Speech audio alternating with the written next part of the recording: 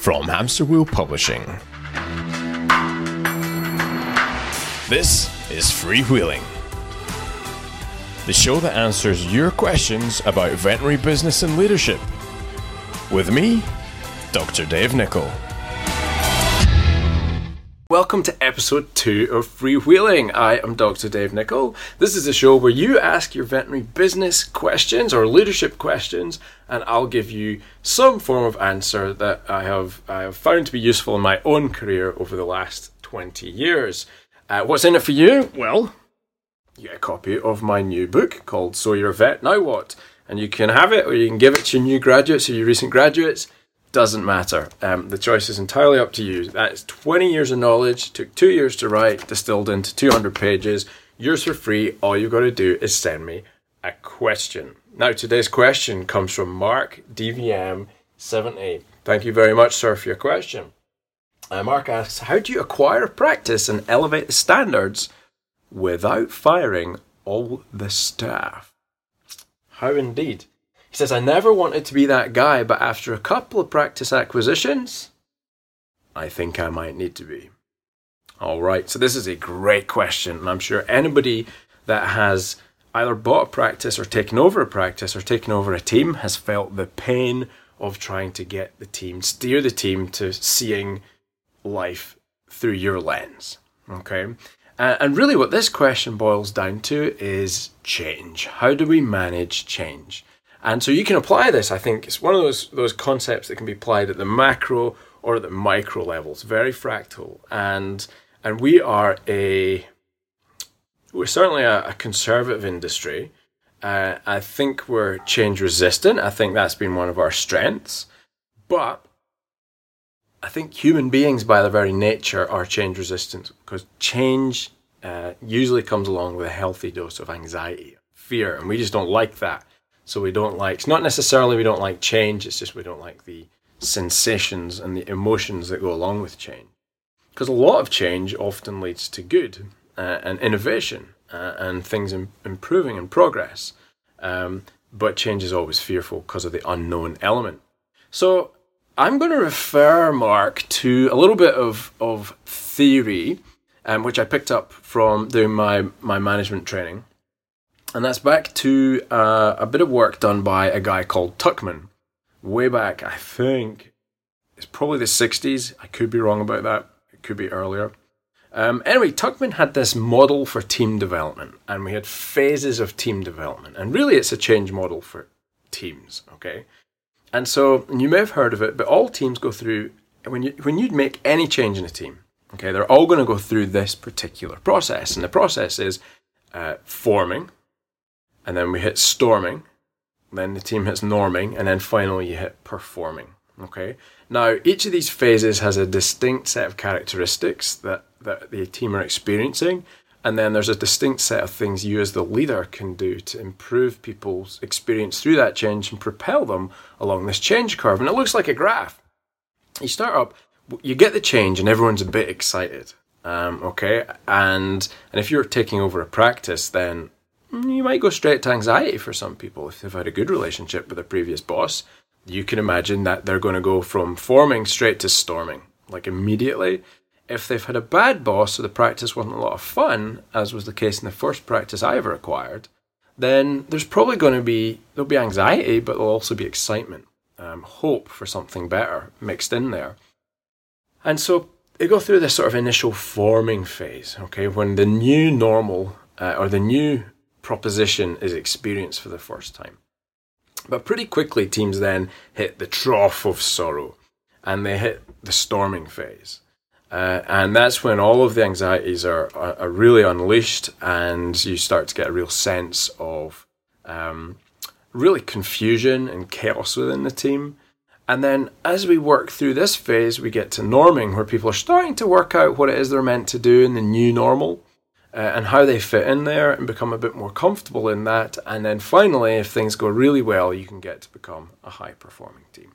Now, a lot of veterinary practices never make it past storming. Okay, there is no guarantee that your team will always travel along this curve. In fact, without your leadership, I'll guarantee you that they'll get stuck. possibly at storming, and certainly at norming, if not there.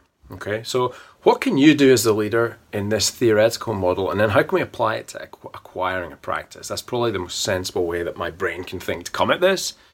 So first up, when we're forming, the most important thing is to present a clear purpose and a vision for why the change is happening. So describing what the change is and why it's happening. Okay. The second thing in storming, once we hit this trough of sorrow, it's all about emotion. And so it's about allowing people to express that emotion, to listen to it so as they feel like their concerns are being addressed, their concerns are legitimate, and to know that their new leaders are understanding of what they're going through. Not necessarily that you're going to listen and act and do the things they want you to do, but just to know that they've been listened to. Okay? In order to move from storming into norming, people need to know what the new normal looks like. So what are the new processes, protocols? What are the rules of the game? That needs to be explained and articulated. And then finally, we need it, once we hit that new normal, or whatever the new functional normal is, if you want to get to a high-performing team, i.e. one that delivers on its objectives, both performance output-wise and also behaviourally, then what needs to happen at that point is your leadership style is one of the most important things, because you need to be then able to empower these people to step up and become leaders in their own right, if that makes sense. Okay, so Mark, let's think about acquiring a practice then. I think that's the thrust of your question, so let's go there. When you acquire the practice, obviously your first job is to make sure people understand what's happening and why it's happening. Okay, and the what's happening means, you communicate openly. You then, the why is pretty obvious, like the previous owner's selling for some reason, and you're the new owner, but it's important you paint the vision of what the future looks like. Now, that's where the part of your question is, okay, well, how do you present that without it being, you guys all suck and my vision's awesome? And so I think that is how you communicate it. So you present your vision, you present your purpose and what you want this practice to be about as the new owner.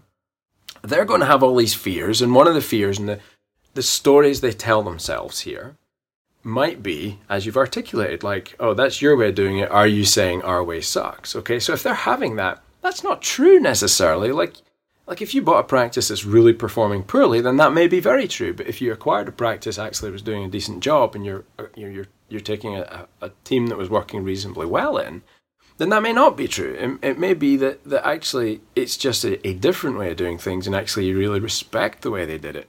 And then maybe you adopt some of the way and things that they did. So that all comes down to listening to their concerns and having empathy with those concerns and working those concerns through. And so, when I've acquired practices in the past, that means I'm going to sit down one-on-one with everybody and find out what's going on with them, what their concerns are, what their fears are, and then allow that to be expressed, and then try and address those concerns if we can. Now, if their concern and their fear is that we're going to change a protocol or all of our protocols, and that is true, then I can't really say that that's not going to be the case. But I have to bring them on the journey and have that conversation where they start to understand my reasons and my motivation for wanting to change it. And I understand their reason for it not wanting to change. And maybe they've got some good reasons. So that's always where you invoke the seek first to understand rule. One of the most important foundation rules of being a leader is listening, not with a view just to listening, but to actually understand, deeply understand where they're coming from. Now, you will learn things, and you might learn that certain protocols are the way they are for good reasons.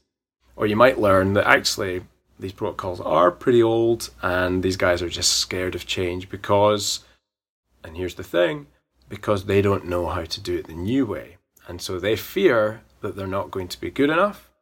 And if they're not good enough, they're going to lose their jobs. So our job as a leader is to understand where they're coming from.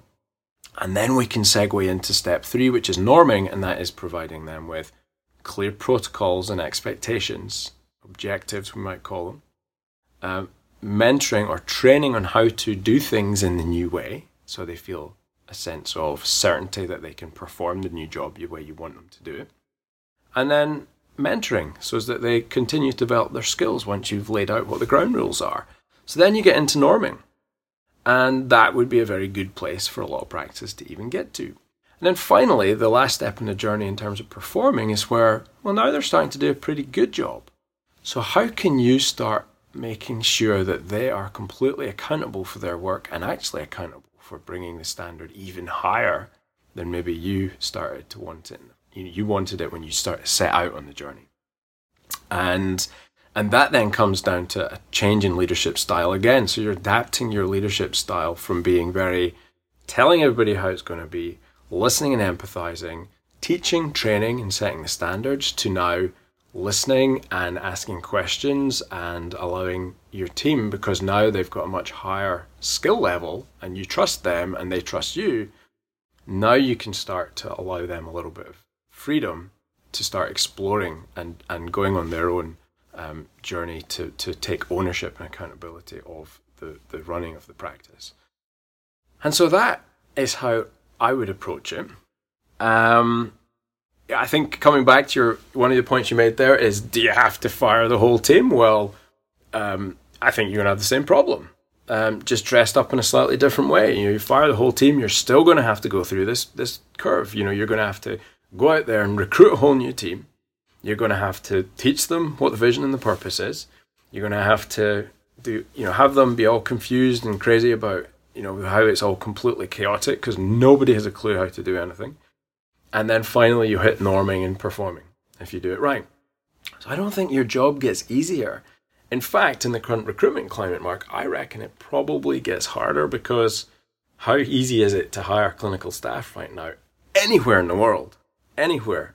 Certainly in the Western world. It's super hard.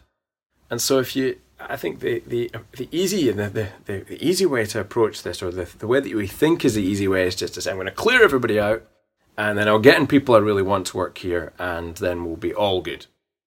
And we just know that's not true, because we still hire people that actually were not great hires. They still cause problems. They still cause us issues.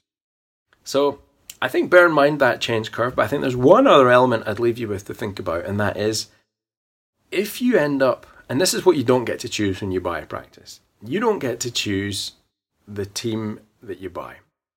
And so you can work with people if you've got shared values. I believe that deeply. If you've got a bunch of people on your team that share your values, then you can take them down this curve and you're going to be okay. If, however, you've got people on your team that don't share your values and you've got a conflict there, then, my friend, you do have a problem.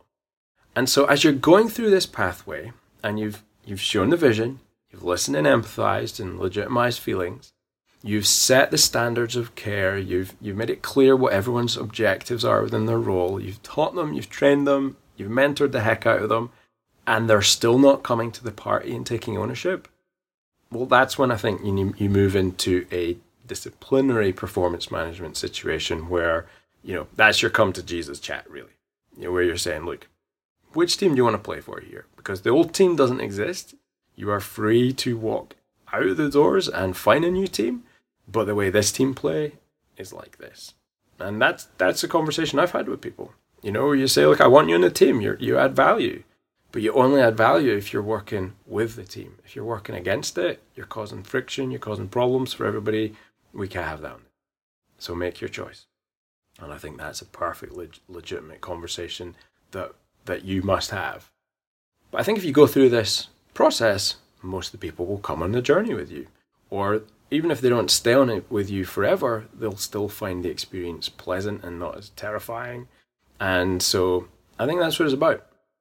Set vision, address fears, set your standards, hold people accountable, and help them grow to become better versions of themselves. That's it in a nutshell. I hope that was useful. Stay tuned to next week when we will have the next episode of Freewheeling. That's it for me. Have an awesome week. I'll see you guys soon. Bye.